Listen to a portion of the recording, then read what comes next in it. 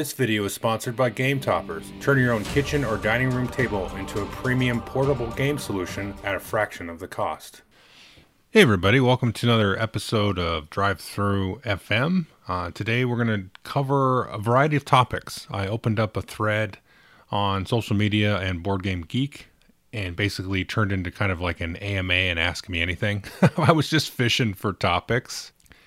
And I got so many good questions that I was like, oh, I'll just answer all of these. So I think there's about 5 or 6 good questions that folks kind of asked me about. And so we'll get into some of those, talking about like content creator sort of burnout and sort of how the content creator thing sort of affects, their overall gaming, collecting versus playing games, simple versus complex games, some of the new AI stuff. I'll leave the AI thing for the end because I actually got into sort of protracted discussion with some of my other content creator friends. So I'm going to try to pull all that stuff in at the end. But before we get to that, I'm going to jump in and do 6 reviews. The reviews will be pretty quick. Just kind of the general impressions. I don't think I played more than No, I played a couple of them more than once, but most of them I've only played one time. So yeah, so they won't be super in-depth reviews, but I just kind of wanted to touch base on some of the games.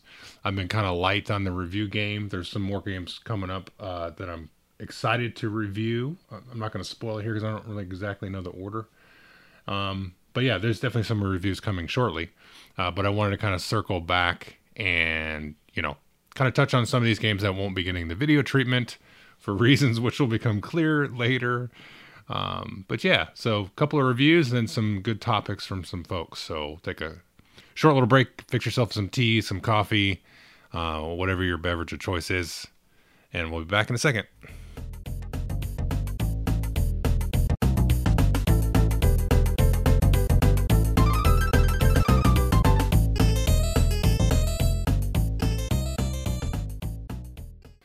Okay, so the first game that we're going to talk about is a game that I was very excited to try. It's called Shadowgate. It is a sort of a board game style of an old video game that was from, I think, the 1980s. I have just amazing memories of going to a friend's house a couple of times and doing like a sleepover type of thing. And they had a computer there in their living room. And we played this game called Shadowgate. And it was this like puzzly sort of point and click kind of adventure game, but it was from a first person perspective. I think it's a groundbreaking game. I think it's kind of considered that. And just really cool, fun adventure thing. You could just die at any instant. So if you're familiar with like those old games Myth or Zork, which was a text-based game, Shadowgate was kind of that same thing. And the board game name is actually called Shadowgate The Living Castle. It's from Trick or Treat Studios. And they've done a fair bit of releases here over the last year. They did a remake of the Traumfabrik, the Dream Factory game from Reiner Knizia, which I reviewed a few months ago now. And I enjoyed their remake of that. And I was really excited for Shadowgate. And I was like, gosh, how are they going to do this, point-click adventure game, in a board game form? And it really just did not do any. I mean, it's one of the worst games I've played. It has this really terrible dice rolling mechanism for doing your actions, which just can just hose you up and leave you basically without any resources. And you kind of just bounce around to these different locations doing these different quests and things like that. That it's just pure jump around and, and roll dice and try to either fight monsters or collect these different items that have these symbols on them, and that's all they really amount to for comboing up some of the requirements on kind of the quote unquote quests and stuff like that. And really, I'm just mentioning this game to sort of steer people away. So if you see this game, you're like, oh, I remember Shadowgate. I'm also in my late 30s or 40s or whatever. That'll be fun. You just don't even bother. Because I was just severely disappointed by this game. It was like they fully just, I hate to, talk like this, but they fully just kind of phoned in a design to claim this IP that I'm sure is just sitting out there that nobody even remembers. I do know that they came out with a recent video game, and I looked on Steam and it had some good reviews, I think. But I do recommend, I think you can get a remake of the original, which is like, verbatim but updated graphics. You can get that, and that can be a lot of fun. I think the game will probably show its age. But then there's like a new version of the game, which is totally new quests and puzzles and things like that. And I believe that the folks that made that new game also implemented some of the design alongside Trick or Treat Studios based on the credits on the box. So Trick or Treat Studios probably isn't fully to blame. I think they kind of picked it up as after like a failed Kickstarter and that kind of stuff. Yeah, I mean, it's just something to avoid. And the only reason I mention it is because I think some people might get stuck in by, oh, that looks cool, I remember that. Don't go for that at all. I don't want to spend more time on it. The next game I'm going to talk about is Classic Art, which is a Reiner Knizia game.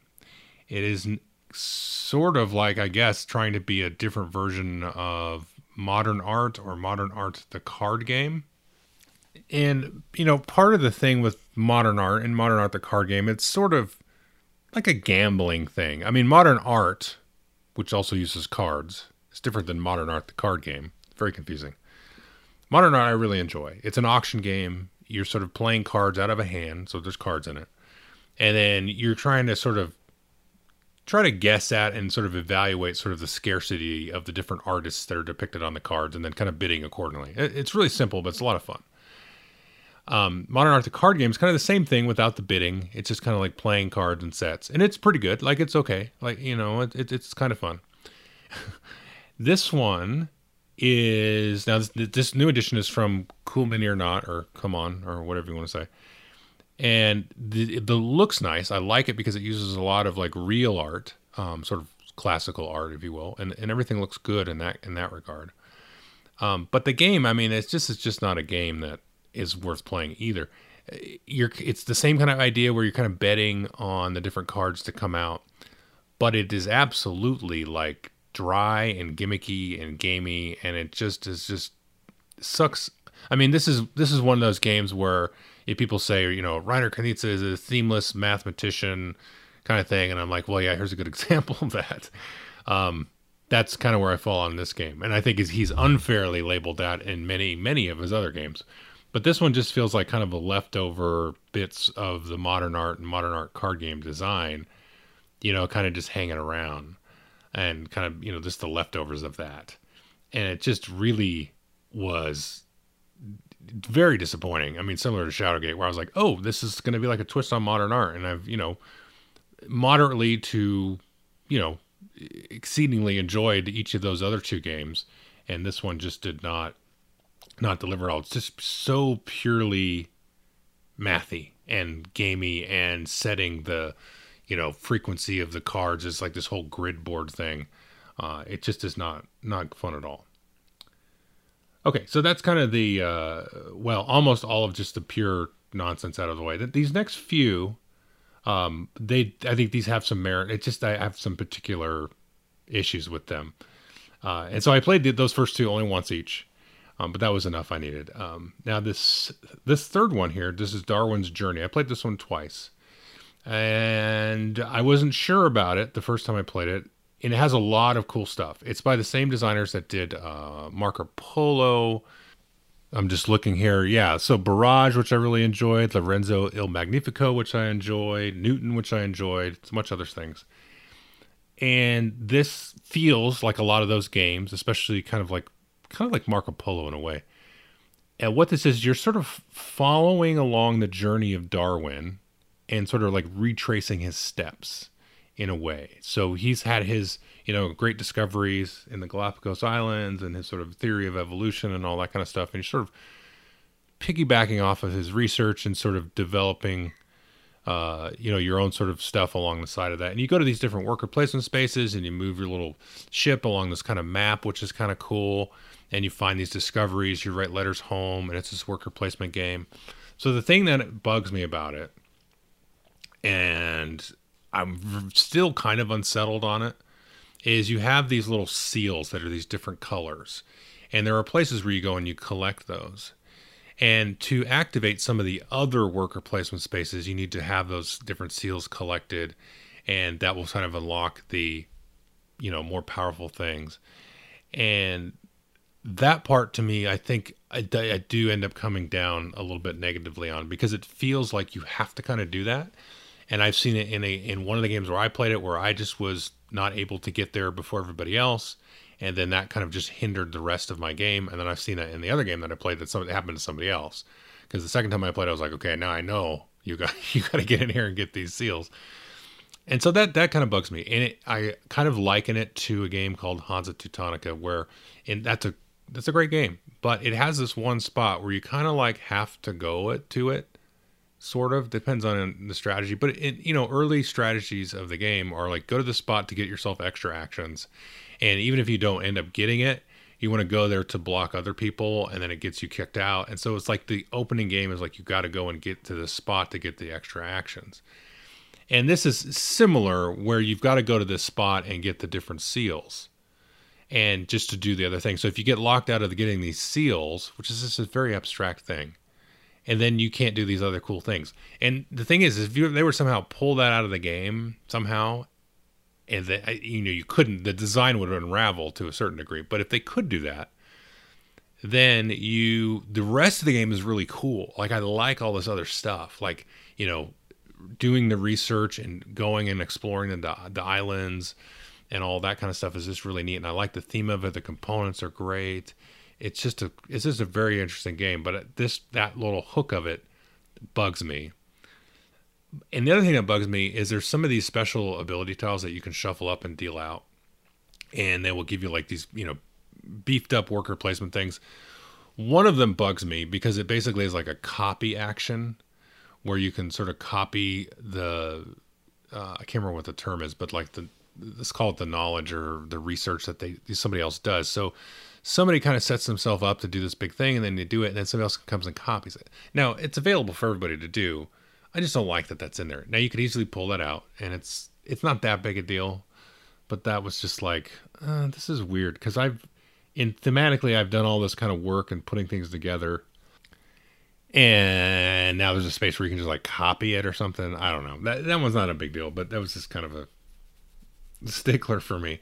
So Darwin's Journey, I would, some people have that like try, buy, or, ignore or whatever. I would put this in the try area, because I just, that seal thing just bugs me, and it's too gamey, and it really, to me, kind of detracted from a lot of cool stuff that I thought was going on. And then I was like, kept having to focus on that. And I'm like, this is just, oh yeah, that's right, I'm playing a board game. You know what I mean? Like, it's kind of like, I'm getting into this other stuff, and there's just this so, apparently mechanical thing that's getting in the way.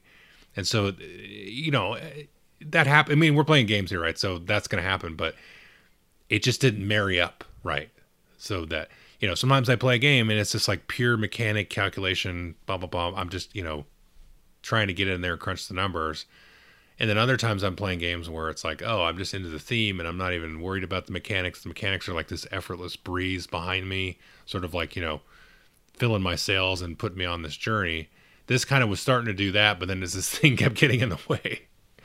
So anyway, it's a little tricky, but you can take or leave that. But I would recommend folks try the game, though, because that may not bother you as much as me.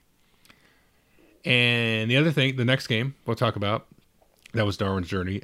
This will be Beer and Bread, and it's a similar kind of thing. This is a 2-player card game coming from Capstone Games, and it's been out for a while. And I like a lot of it. So you have these cards, and you are playing them, and it's, it's kind of like a straight card game, a San Juan style game, but you have these places on this board that you're playing cards. And so what you do is you have these like different types of resources that you can get. So you get like the different ingredients for creating the beer and the bread, and then you have the water spaces to get like generate water, and they have abilities, so you can play the cards for the abilities. So they have this kind of multi-use thing, and then you can kind of like play the cards for later, so you get the cards back for later. And so what ends up happening, and that's all really neat. Like, I love a multi-use card game. I love all that stuff. And the game is pretty interesting, like most of the way through. But then at the end, you have this kind of like, feels like super lucky, like top decking thing that's kind of out of your control based on like which cards you get to go with the combos and stuff. Like there's not enough, like, I don't know, and I don't know how this would work in this design, but like ways to dig out and get certain cards, somewhat reliably. It was just kind of, I don't know. It's a lighter game though, so I don't think that it needs to be that sort of taxing or involved or complex. But the way that sort of the end game sort of comes out, it feels like you're top decking. And I'm realizing I'm not being very clear here, actually. So when you play some of those cards down for those abilities that you get, you're not sure like how well they're going to interact with the other cards that you get, right? But again, it's a pretty light game, so you might get some more mileage out of it. I just kind of found, again, that it didn't kind of marry up and sort of come together in the way that I would have wanted it to. Anyway, so that's Beer and Bread. And so 2 more games here. Next one is going to be Witcher Old World. And this one I did play a few times. I think I played this 3 times, at least 3 times actually. I might have played it 4 times because I played some solo games of it as well as games with other players. And this is another one where like Darwin's Journey, where I kind of struggled with it because I was kind of like, do I like this? And I think at the end of the day, no, I don't like it. Now, it has a lot of cool elements similar to Darwin's Journey. There's a lot of different parts of it that I like. But there's a couple of issues with it. So the game, you wander around with your Witcher and you fight different monsters and you can fight each other and you try to sort of like level up your Witcher, and then based on, the kind of the expansions and stuff that you have, which I did try it with some of the expansions, the end game's a little different. So the main game is like you've leveled up your Witcher and you've gotten like these different achievements through leveling up or fighting and that kind of stuff. Now there's an expansion, I forget the name of it, where you actually add like a big bad monster. I think if you're going to play the game, you should definitely add that to it. That's a must-have because that gives you more of a targeted sort of end game, and it's a little bit more, climactic instead of somebody just like, I leveled up and then I had a fight and then I won. So this has you kind of targeting this monster, and this monster sort of like roaming the countryside, wreaking havoc and stuff. And so that kind of adds some dynamics to the game where you can get little bonuses and things like that, kind of following in its ruins.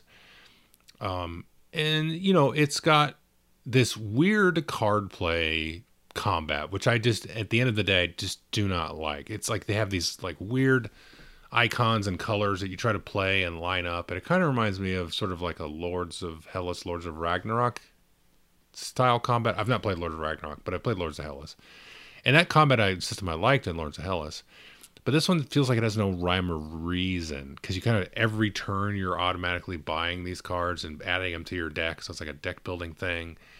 And it just is like, yeah, I take that one, or I'll take this one. It doesn't feel like there's really good sort of combos and stuff that you can try to go for with different things. It's just like, well, this one has a little thing where I can link up this other card. So I'm just going to take the one that has all the link ups that seem to work.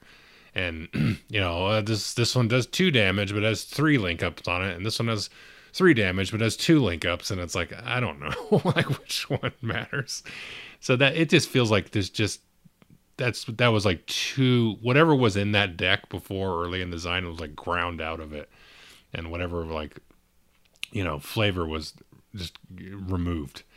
And then the other part of the game that is tricky is a lot of the beginning of the game, you don't really have like enough ability to go do a lot of things. So you just kind of have these encounters, and these encounters are like crossroads cards, in like Dead of Winter or something, where so somebody flips a card and reads it, you make a choice, and then you do the thing. So there's a lot of that going on, and it's fine, I would say with 1 or 2 players. But once you have like more players, this is like a lot of reading in the middle of this like sort of efficiency, what's the most efficient route to move my Witcher to these locations to get these upgrades and get these abilities and, fight this combat on this turn so I can kill the tier 1 monster and then move on to kill the tier 2 monster. And then, okay, then I can go here and get the upgrade. So you're trying to like puzzle that stuff out. And that part's kind of interesting. But then it's like, oh, stop. Everybody stop. We're reading. It's like the marriage of the thing. I'm trying to have this cool adventure, or I'm trying to do this efficiency puzzle. not both necessarily. And sometimes you can marry those things up. And in this case, I don't think you can. And so that's kind of the main sort of problem with it is you have that, and that kind of adds a lot of time to it, especially with more players. But you stop doing that, partway through the game. So that kind of story reading kind of goes away because part of the outcome of those stories is you get cool stuff and, upgrades and other different things and, cool items. And then, so everybody kind of stops having to do that. Then you start getting into the nitty gritty of everything and starting getting to the end game. It's just like you kind of happen to get into good cards, and then you just like, okay, well, I've leveled up. I can draw extra cards. I can add these extra combos, and I now have some items that will go along with things. And then, we're at the end of the game, and then that's it. And so again, this one just did not really come together in all of its parts for me. Okay, so that was Witcher Old World. We got one more game to talk about. And this one I didn't play this one, but I'll explain why. Because it's more of a piece of commentary. This will be a nice kind of dovetail into the Q&A stuff. So I got this game from Games Workshop called Space Marine, which is based on the popular video game series. The original Space Marine's like a first-person shooter game. It's pretty fun. I never really played it very far, but it was fun. And the new one looks really cool. Space Marine 2 is coming out. That looks great. I'll probably pick that up. But Space Marine, the board game, is loosely based on those video games. And you play like one Space Marine against, like a dozen or so Tyranids. It's a little miniatures thing with a board. And it kind of bugged me because it looks really dumb and simple. But the thing that sort of triggered me on it was instead of like a little punch out sheet with cardboard tokens, they actually have you cut out the insert. And those are the cardboard tokens. So you're supposed to go and cut this thing out. And then it gives you it's just a handful of tokens. It's not a lot. So it gives you a handful of tokens. And I'm like, that is the cheapest thing I've ever seen in my entire life. And Games Workshop is this multi-million-dollar company. And they're actually putting out a game like this where you got to go cut out the friggin' tokens and use them in the game. And why can't you just stick a little small punch board? Are you cutting costs that much? And I don't want to get in anybody's business, and maybe they have to cut costs because, there's a belt tightening going on. But this is largely a point that I think the board game division of Games Workshop has just fallen off a cliff lately. There's really been nothing that interesting coming out. I mean, they keep churning out Underworlds. Underworlds is it's just its own thing. It's not really a board game though. I mean, it's like a little miniature game with hexagons. It's like a deck building Magic the Gathering style game. So it's not like they don't have like a Warhammer Quest that's come out. That Cursed City thing was a terrible game. And I don't care about all the production. Who cares about that? The game was awful. Blackstone Fortress was like the last great game, and they have the Blood Bowl, what's it called? Blitz Bowl. That's a good game. But I mean, they just keep coming out with that every year. So what's the point of that? And they keep like reiterating the whole Gore Chosen, thing. I can't remember what's Combat Arena is like the 40K version of it. So they keep regurgitating that and these other crappy little Barnes and Noble games. But whatever happened to where's friggin' another Warhammer Quest that's good, that has somebody. It's like they just yanked the plug on all like any kind of really good chunky board game design, and that's just disappointing. And I got that Space Marine in the mail from them, and I was like, what is this? What are you guys doing? Like, you're just cashing on your own IP for somebody to go buy models cheaply. And that's there's a part of the segment of that side of the hobby where they're like, oh, I got this board game because I can get these models at like a 50% discount because of the board game. You get it in a box and you get it cheaper than if you buy like the normal army boxes. And that is like, that side of the hobby is just full of people that just do that. And it annoys the junk out of me. I'm like, this is whatever.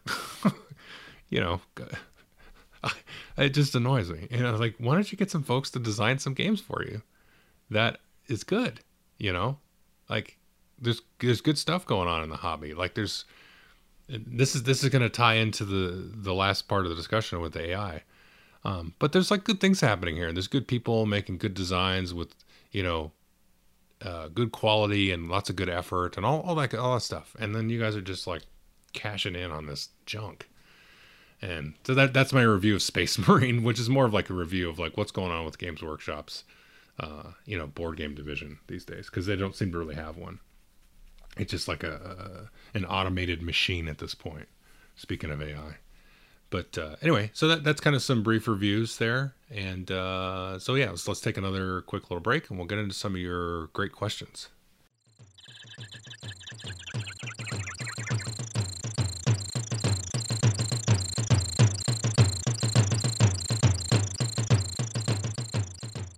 Okay, welcome back, everybody. We're going to jump into some Q&A questions here, and some of these are multi-part questions, or there's similar threads between some of the questions. So I'll just kind of work through it more conversationally as I go through these. So let's just jump right in, and I will also paraphrase. So one question that somebody had was on the idea of the content creator burnout, and also when and how creators should disclose potential biases when covering games. And these two things actually go together. This is from the same person here. And so I was talking about this with some of my friends. This was a couple of months ago. We had this conversation. And the thing that will burn me out more than anything with the content creation is, and this is going to sound clickbaity, but is other content from other people. But let me clarify that. So and it's not just even board game space, it's just in general. So when I'm, looking for something to watch or whatever, and I see something that is bad, or just, I think there's something not good, sinister is a terrible word, but it feels sinister. That bums me out that I am like on the same platform as this person, theoretically, right? So I'm on YouTube and I post a little bit on Facebook and Instagram.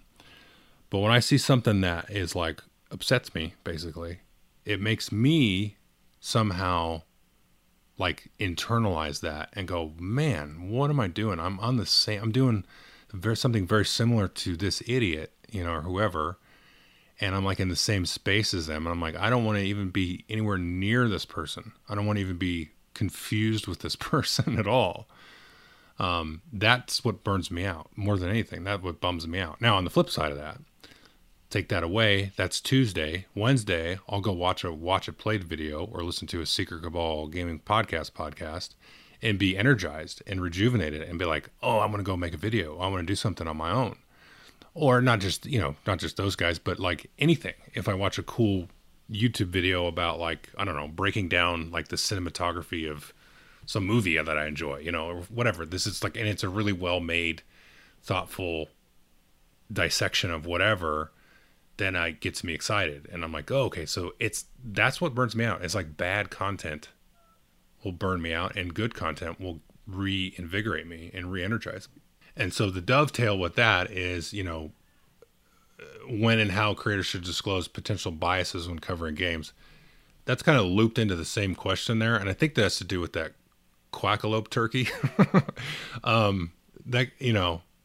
That's something that bumps me out, is that guy and all that stuff that happened with that guy. And if you don't know what happened with that guy, you can just go Google it.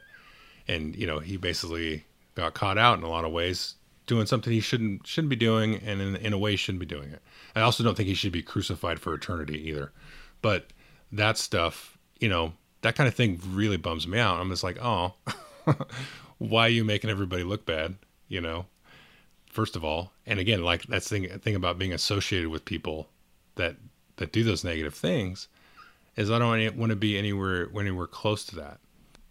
And as far as answering the question, like, when and how creators should disclose potential biases, I mean, you just should do it. I mean, just for yourself. Just, like if it's sometimes you get friendly with a designer or a publisher or something in this industry just because it's kind of a small space. I don't know. I mean, that kind of thing you can just kind of take. Like, I think I'm pretty friendly with most people that are in the hobby in general. Like, just generally, I don't really have like a negative relationship with anybody that's out there.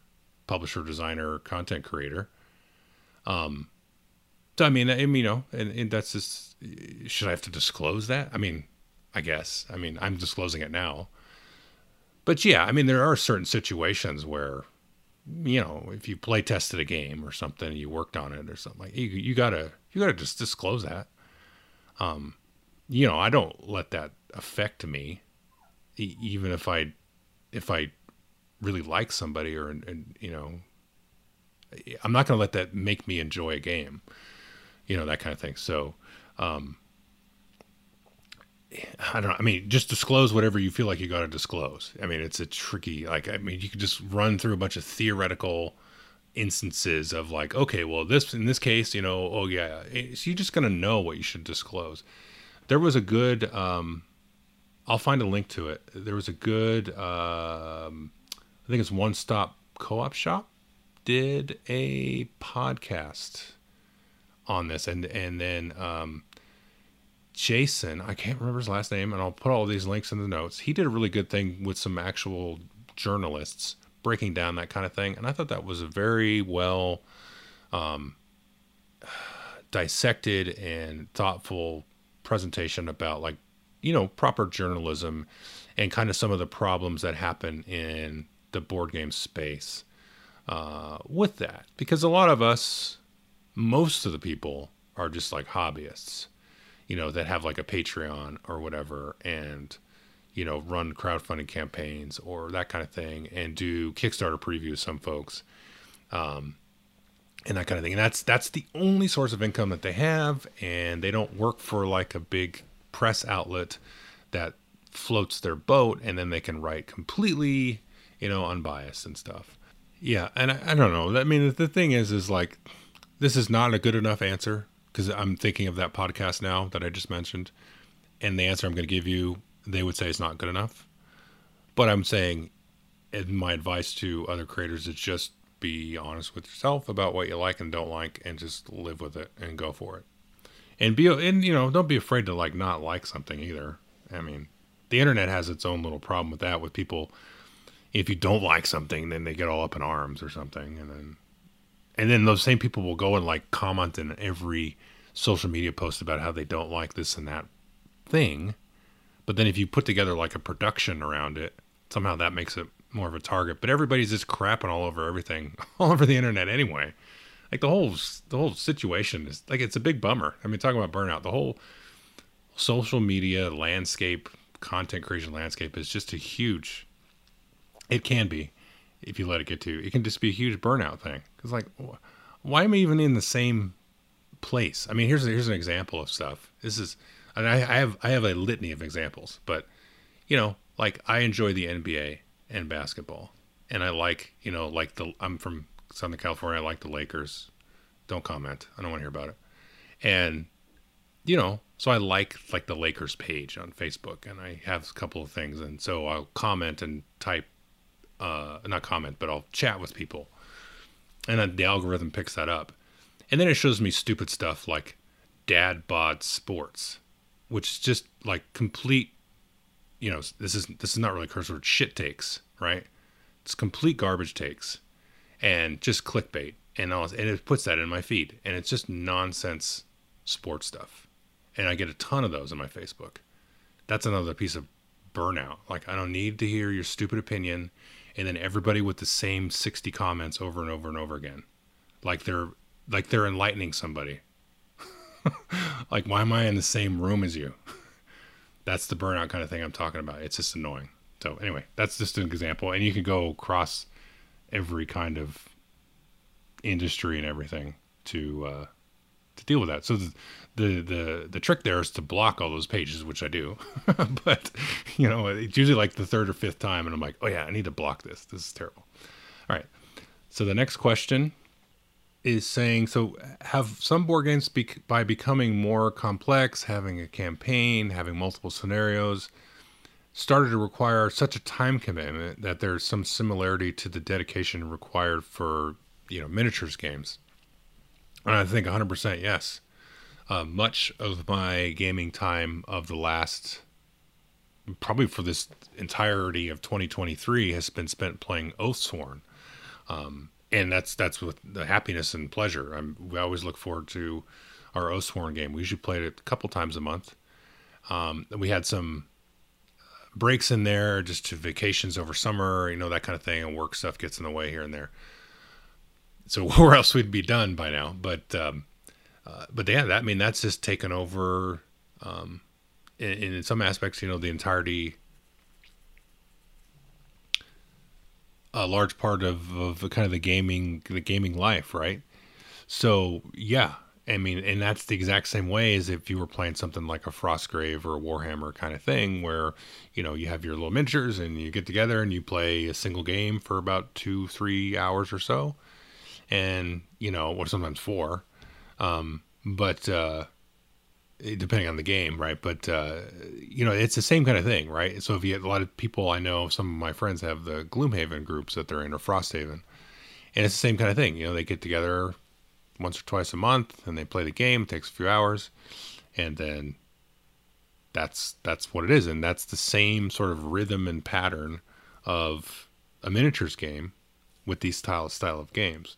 And what the person that asked this, their name is Ian, they said, it is kind of becoming a problem where they kind of want to have multiple games of that style to play, and he's right, it is a problem. And like I said, it has eaten up certain chunk of my gaming time, where I don't play maybe some of these one-off games as much as I normally do. And I don't know, it kind of depends on if you look at it that as a problem.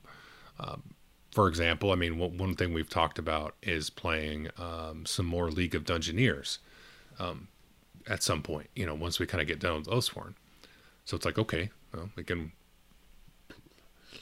we're not really going to take a break from Oathsworn to do that. We could, right? But, we'll finish that up, and then we'll go play this other campaign game, and that'll eat up a lot of time.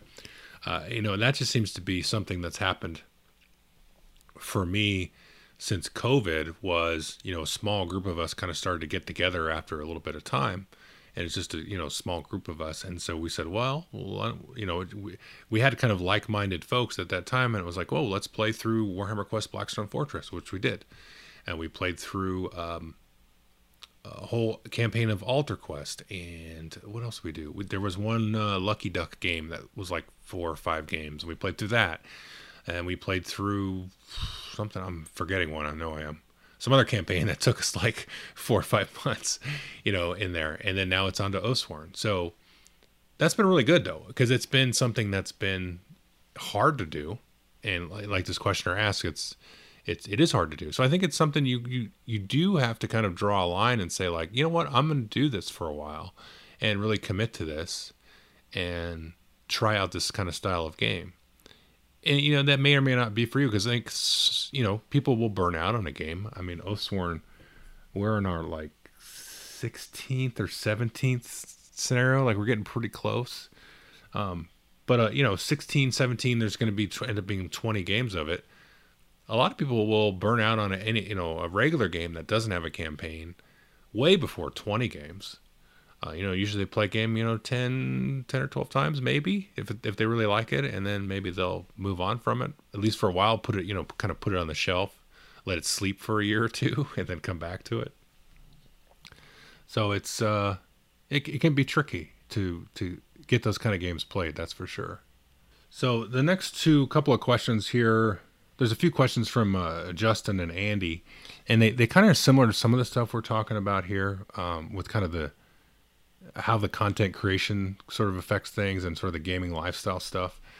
I'll start with the one from Andy, because I think it's a little bit singular in its scope.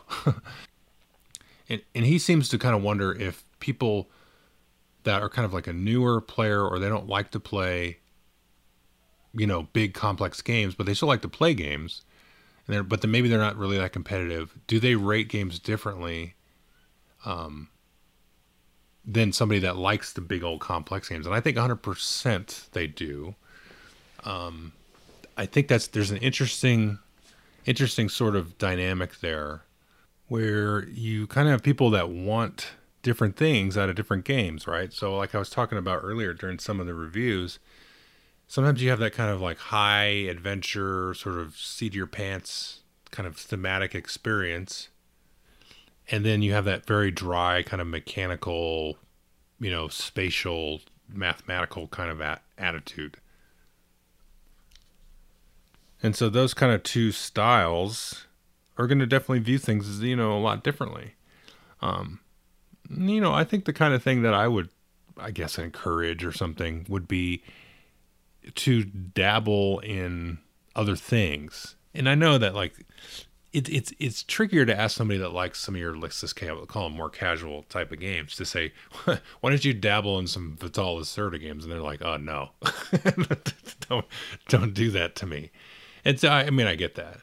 But I know on the other side of things, somebody that likes a Vital Lacerda, is it tricky to ask them to like enjoy like a good old game of Just One? I mean, I don't know. I mean, everybody's different though, so I don't know. I mean, some people maybe wouldn't really enjoy that. They maybe would enjoy Just One for like 10 minutes, and they would be like, okay, I get this game. And then they would move on and be like, whoa, of course, okay, you get it, but let's sit here and have fun. You got it. You understand it. You've digested it. You've deciphered the mechanics.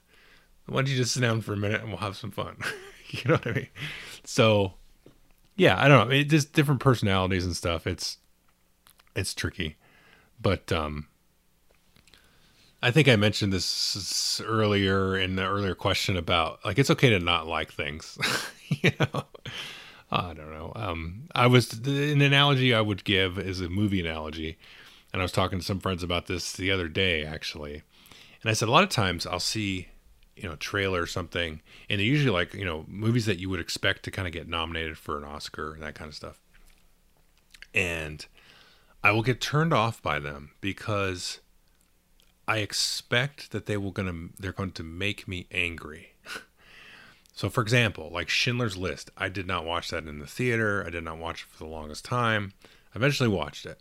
It's a fantastic movie. I mean, it's not like a fun movie, but it's a great movie. It's well done. It moves you, and it just, it's mind blowing. It takes your breath away. In a lot of the worst ways, a movie can take your breath away. But it's well done, and I'm glad it exists. I think everybody should, try to watch it. But the sheer horrifying event that's betrayed, I don't want to subject myself to that, right? And so there's a lot of movies that come out, and I'm like, I bet that's good, but I don't want to watch it because it's going to upset me, and I just don't. Why would I purposefully put myself in the situation to watch that and be angry?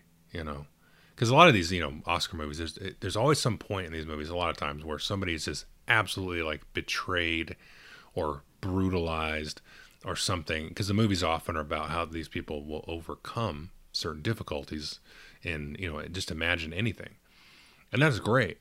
But it's also like, man, just punch him in the face. You know what I mean? Like, I'm being a little facetious here, but like, it's just tricky. So sometimes I want to have a movie that just is like, okay, let me forget that the world exists and there's lightsabers and dinosaurs, So it's different things for different folks and how you want to spend your free time. So, but like I said, I'm not opposed. I eventually did watch Schindler's List, and I watched a lot of other things, The one movie I can think of recently I watched a couple years ago, but it's called Lion. It's about, I don't really want to spoil it, but it takes place in India to start the movie. It's about a young Indian kid, and then it kind of goes through his whole life, as he gets older. And it's called Lion, like, the animal. Really amazing movie, and just completely like angering at many instances, and moving, and it's funny in certain parts, and all the things. So it's a great movie. But it's like one that I was like, oh man, okay, we're gonna watch this, and it was like so good, but. It was rough. Okay, so the next kind of comments here from Justin. Justin asked a few different things.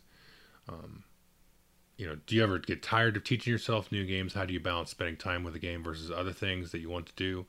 And I think I talked a little bit about some of this kind of with the whole campaign thing, versus like these games. Do I tire of teaching them? Sometimes, but that goes away, There'll be certain times where I'm like, man, I've just taught a lot of games, recently for some reason, and I want somebody else to teach me, that kind of stuff.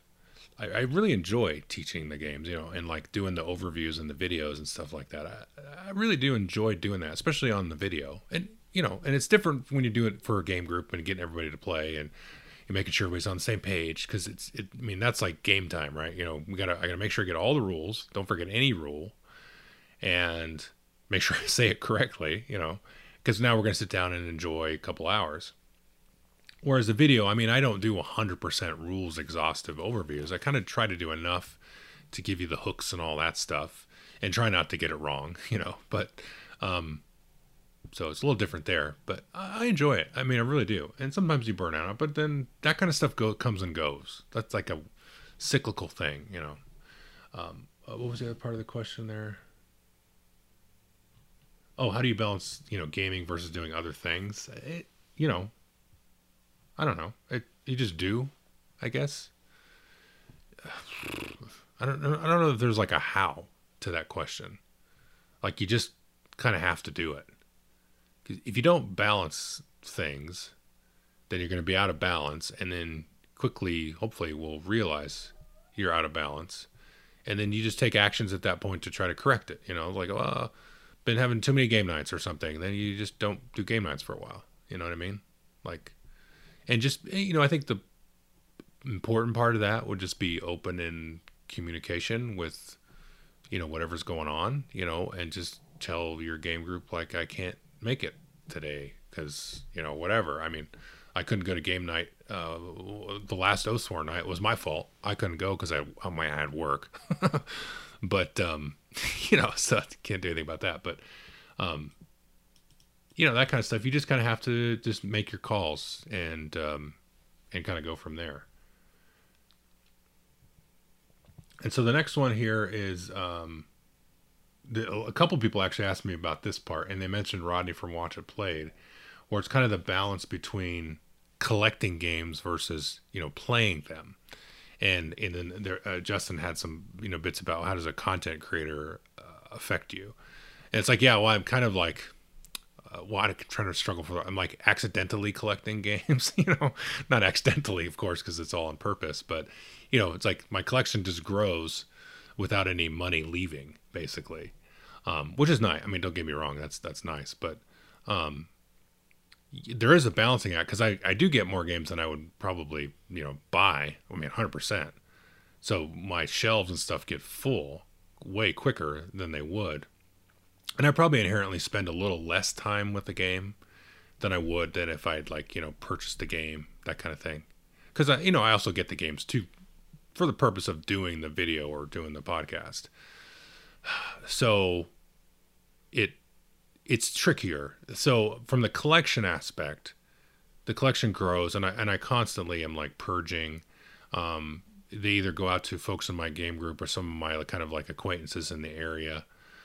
Or they end up at the, typically I've been going to the Union Gospel Mission. There's some other charities and stuff. They end up there. The Union Gospel folks seem to really appreciate them. Like they get excited. They're like, oh, you got the games. Okay. So that's cool. So it makes me excited to bring them there.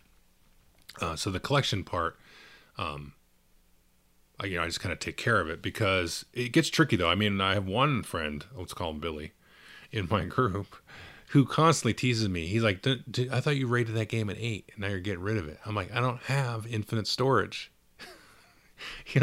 Like I can't just keep everything. I mean, there have been like heart-wrenching like cuts of games that I've gotten rid of that have showed up, like on top 10 lists from previous years and stuff. And it's just like, but the thing is, I mean, the good thing is there's like an abundance of good stuff. So all the stuff that I like still have that I'm looking at right now, I'm like, oh, I'm super happy about all the stuff that I have. And you kind of forget all the other stuff that you did like, because you got enough good stuff.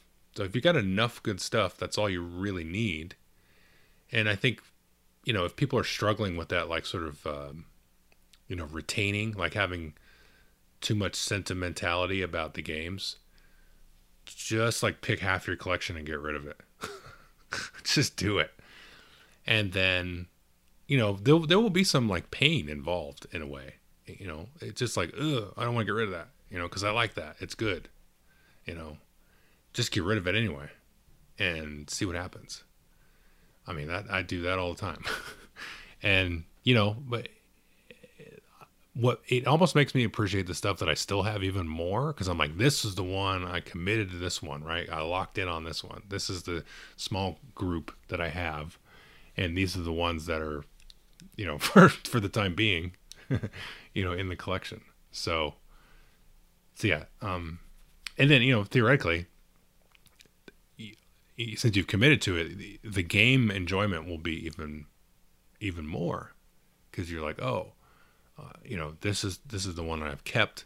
I don't look at. I'm trying to think of a good example here. I don't know. Here's an example. Let's say I don't have the original Kalis anymore, but let's say I had the original Kalis on the shelf and Kalis 1603, and they're sitting right next to each other. And I'm like, I really want to play Kalis. Which one do I choose? Now, Don from Secret Cabal would say, Joel, you choose the original. And I'd say, no, Don, I choose 1603. But if I somehow got rid of 1603 for some reason, and I just had the original, I'd be like, that's fine. That's good. But I chose Kalis 1603, so I don't have the original anymore, and now I don't have any problems, because I just picked that one off the shelf. Easy. That's the only one there. I just picked that one, and I'm happy. It's great. And there's other games like that where there's some similarities that you can kind of tease apart and say, well, I choose this one. Like Tigris and Euphrates and Yellow and Yangtze. I really like both those games, almost equally. And I don't even care what it says about me that I chose Tigris and Euphrates over Yellow and Yangtze. Who cares? If you somehow stole Tigris and Euphrates from me, snuck into my house, took it, and then you swapped it for Yellow and Yangtze, if you just took it, I'd be upset. But if you swapped it from Yellow and Yangtze, I'd be like, that's all right. I won't call the police. I don't know what my point with that is, but well, yeah, I was saying, you don't get too precious with anything. And then, the stuff that you do keep, it makes you kind of enjoy it even more, I think. I don't know. That's been my experience. Okay, so I was kind of all over a little bit there. So I got one more question, and I'll talk about the kind of the AI stuff here at the end. So I'll just kind of read this. It's easier. So I'd love your take on the massive shift to nature themes and anthropomorphic characters in most games these days, is not to offend the masses by any theme people take offense to these days. I like some of the games at first, but man, it seems like a lot of them have moved in this design choice and it's getting very samey. Okay. I think I have two answers to that. I don't think it's a massive shift. You've definitely seen a lot of them. Don't get me wrong, but you still can get it. You can still find a ton of games that aren't, nature themed anthropomorphic characters. There's a ton of them out there. And I don't necessarily think it's to not offend. I mean, probably some publishers are doing it for that reason, because it is. I mean, it's an easy thing. Nobody's really going to get pissed off, with some anthropomorphic little beavers that are developing the environment to sustain their habitat. There's nothing wrong with that. But I don't think they're necessarily just not to offend. I mean, I think the point of it is that it's going to appeal to a certain type of person. Because, I don't know, who doesn't like an anthropomorphic creature? Again, you can overdo it, and I think, there has been a lot. I will grant, let's see. Kenny is the person that asked this question. I will grant him that. Yeah, I mean, there's been a lot. I don't know. I think it's fine. I think, we never used to see that, nature themed, or with, what was the one? There was a game where you're growing flowers. I think there's another one coming out where you're you're trimming a bonsai tree and that kind of stuff. So that kind of stuff is kind of neat. It's interesting. Oh, you made a game out of that? Okay, cool. And so I think some of these sort of environmentally sort of themed games are kind of cool too. Nature themed, that kind of thing. I don't know. I think it's fine. I don't know that it's necessarily just to, I don't know. I get what you're saying. You see a lot more of these days, but then, we had zombie games forever for 4 or 5 years. So things will shift, there's always these trends, and that's part of the problem though. Because I think some of these original games, I'm not a huge Wingspan fan, but that was kind of one of the original ones. And I think that was, and from a thematic perspective, the game is really good because you got all of these different birds and there's facts about the birds, and it's very well integrated with the theme. Like I said, not a game I particularly enjoy, but from a thematic perspective, I think it was very, honest with what it was trying to do. It was very well intentioned. It was purposeful in the theme it was trying to accomplish, without any of this, like, trying not to offend people. That wasn't the reason the game sort of was birthed out of the designer and the publisher and everybody, the artist involved. But then you get copycats, right? That are like, oh, well, this did well, so I'm going to do this. And so this is actually going to dovetail perfectly into this AI discussion. And so the integrity of the people that are copying is probably a little, I don't know, weaker is the right word. Like, they still want to put out a game that people enjoy. So don't get me wrong. They're not like, this is not a bad person making this decision. But they're doing it from a different place. They're not like, I've got this great idea for a game about birds and their habitats and all this stuff. And they're not coming from this sort of, mythical, pure place. They're coming from a very sort of almost cynical marketing point of view, which I don't like. And I think maybe that's some of what Kenny's trying to get at there. Maybe not to put words in Kenny's mouth there, but that, yeah, I appreciate that. And you get that where it's like, you're just following the trend, and you can tell that. I mean, sometimes, but on the other hand, some people might just be inspired by Wingspan and be like, you know what, instead of birds, I'm going to do one about, beavers and building dams and stuff like that, because I really have enjoyed that, and I'm got a gaming mind, and I'm going to try to apply that to this area or something. So yeah, you kind of have to do a little bit of that discernment yourself and parsing, what you think the intentions are of who's doing the creation of the game. And that can be tricky. I mean, sometimes you can get fooled or whatever, and they didn't really do it with all those almost like sincerity of like the original Wingspan and how that was developed. Okay, so that's all the questions that I had. Again, some people kind of asked the same thing, so I kind of smushed them together. But let's segue in a little bit into this discussion about AI. And so this come up, with the Terraforming Mars is doing a Kickstarter. I believe it's a Kickstarter, yes, campaign for their new expansion, new edition of the game. And one of the questions you have to answer now on Kickstarter projects is, are you using any AI generated art in your Kickstarter project? And in this case, Terraforming Mars said, yep, we are. We're using, I think, Midjourney which is an AI software to generate some of the art, or at the very least, they didn't give you like a step-by-step of what they're doing, but at the very least, like some of the ideas for the art to then later be manipulated and changed by a human being into being, the final art for the cards. And they don't really say how much they're going to get manipulated. Like, are they going to run like a Photoshop filter color on it and then leave the art as is, or they're actually going to go in there and do some work? Who knows? So people are upset by this because some of the ideas behind some of the current, what you would call AI, which I'm going to try not to get in this conversation, but it is not AI. It's a very sophisticated Google algorithm with some very interesting outputs, but there's nowhere near the right structure for building artificial intelligence. So that's fine. Let's just call it the AI. Part of how these programs were developed, the data that they were used to kind of train, was using copyrighted artwork, as well as a bunch of free artwork. And so you're kind of standing on the shoulders of existing artists that have not given you permission or any kind of access to your own work to use in the development of, future art. Now, a human being could go and copy and learn from, if I, get Picasso's and study Picasso's and go into an art gallery or an art museum and copy Picasso's, which is something that art schools, I think they still do it. They used to do it. So you would go and copy the masters and learn how they composed a picture and how they put the colors together and all that stuff. That was a completely legitimate way of learning how to draw. to kind of copy that. And then you would go out, you also go out in the real world and represent things that you saw, and however abstract or whatever you wanted to do. So that's part of the deal. So, okay, is the computer kind of doing that? Yeah, yes, no, whatever.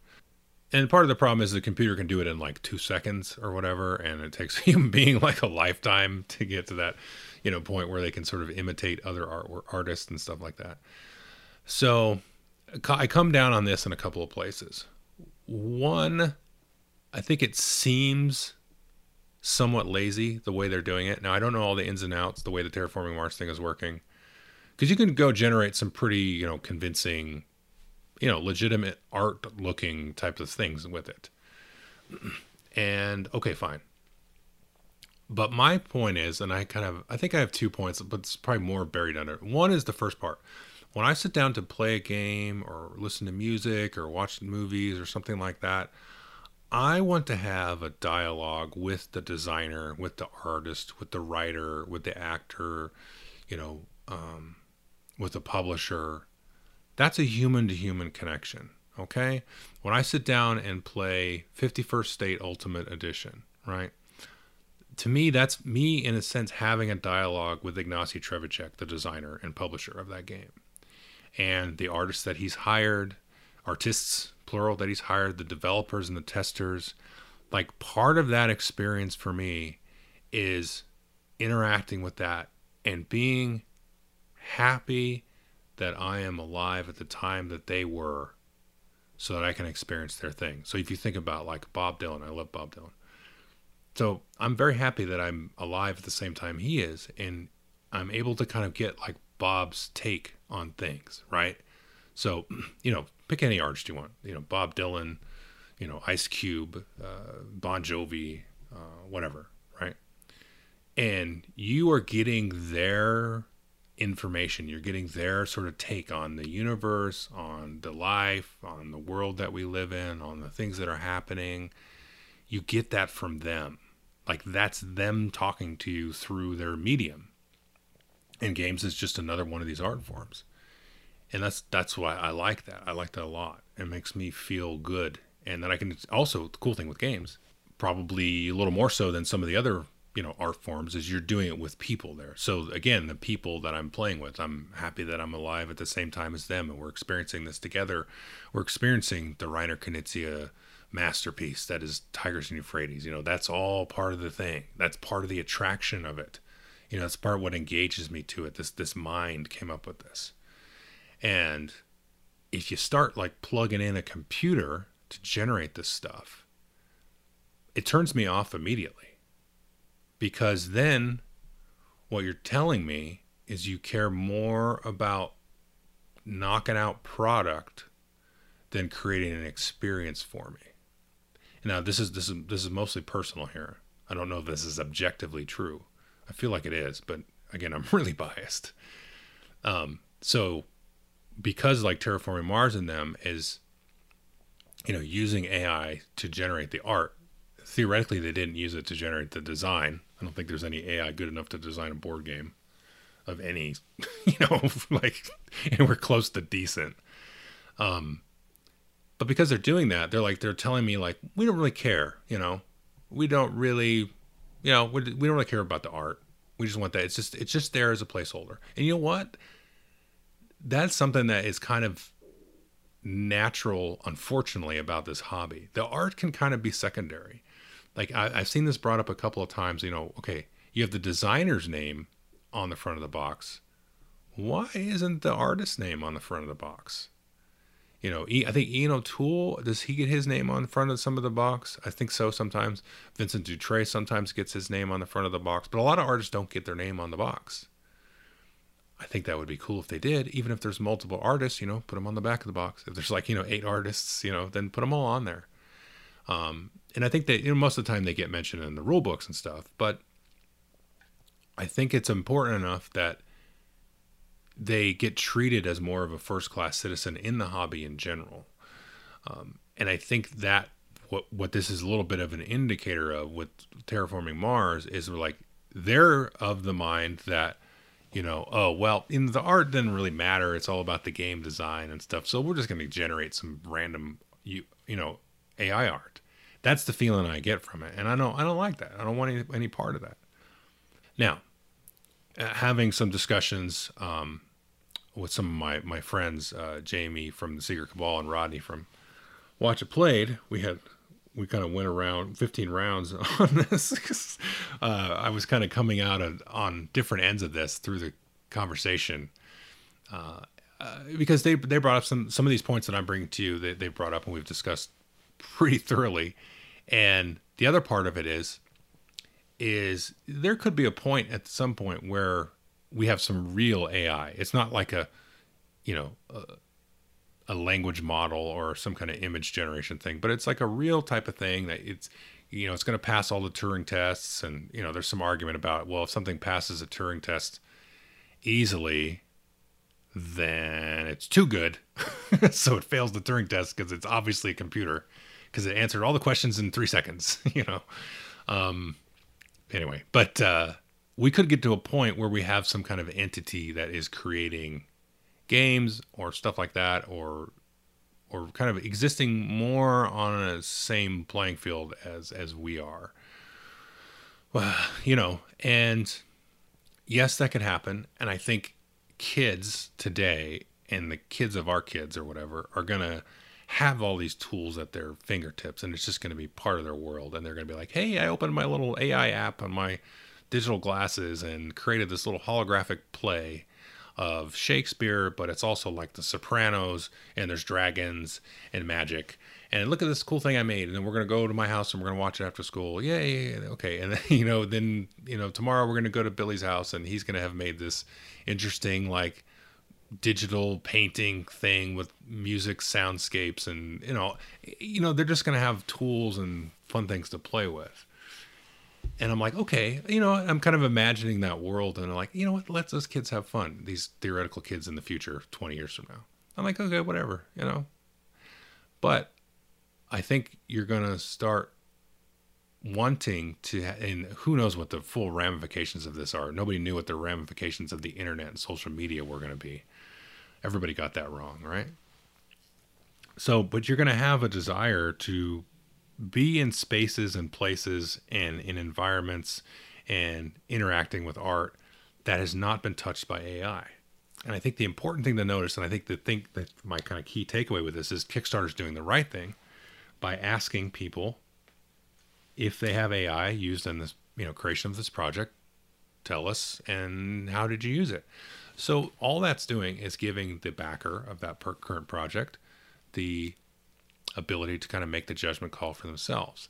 Now, for me, no chance. I don't even like Terraforming Mars that much, but no chance that I'll want to be involved with it. It just is a turnoff. That's fine. If it doesn't bother you, also fine. But I think the clarity and transparency of that existing needs to be upfront. 100%. That's probably the most important thing. Because again, if I was listening to, I used this example with Jamie Rodney there. There's a David Byrne and Brian Eno album. I'm a little old here, but David Byrne's from the Talking Heads. Brian Eno's from the 70s. Anyway, and they've done a couple of albums together over the years. There's one they did probably about 10 or 15 years ago. It's amazing. I love everything about it. It's one of my favorite albums of all time. And if you had told me an AI made that, I would hate it so bad, because I would be like, oh, this was created with this like artificial endorphin inducing maniacal machine that is trying to trick me to have emotions.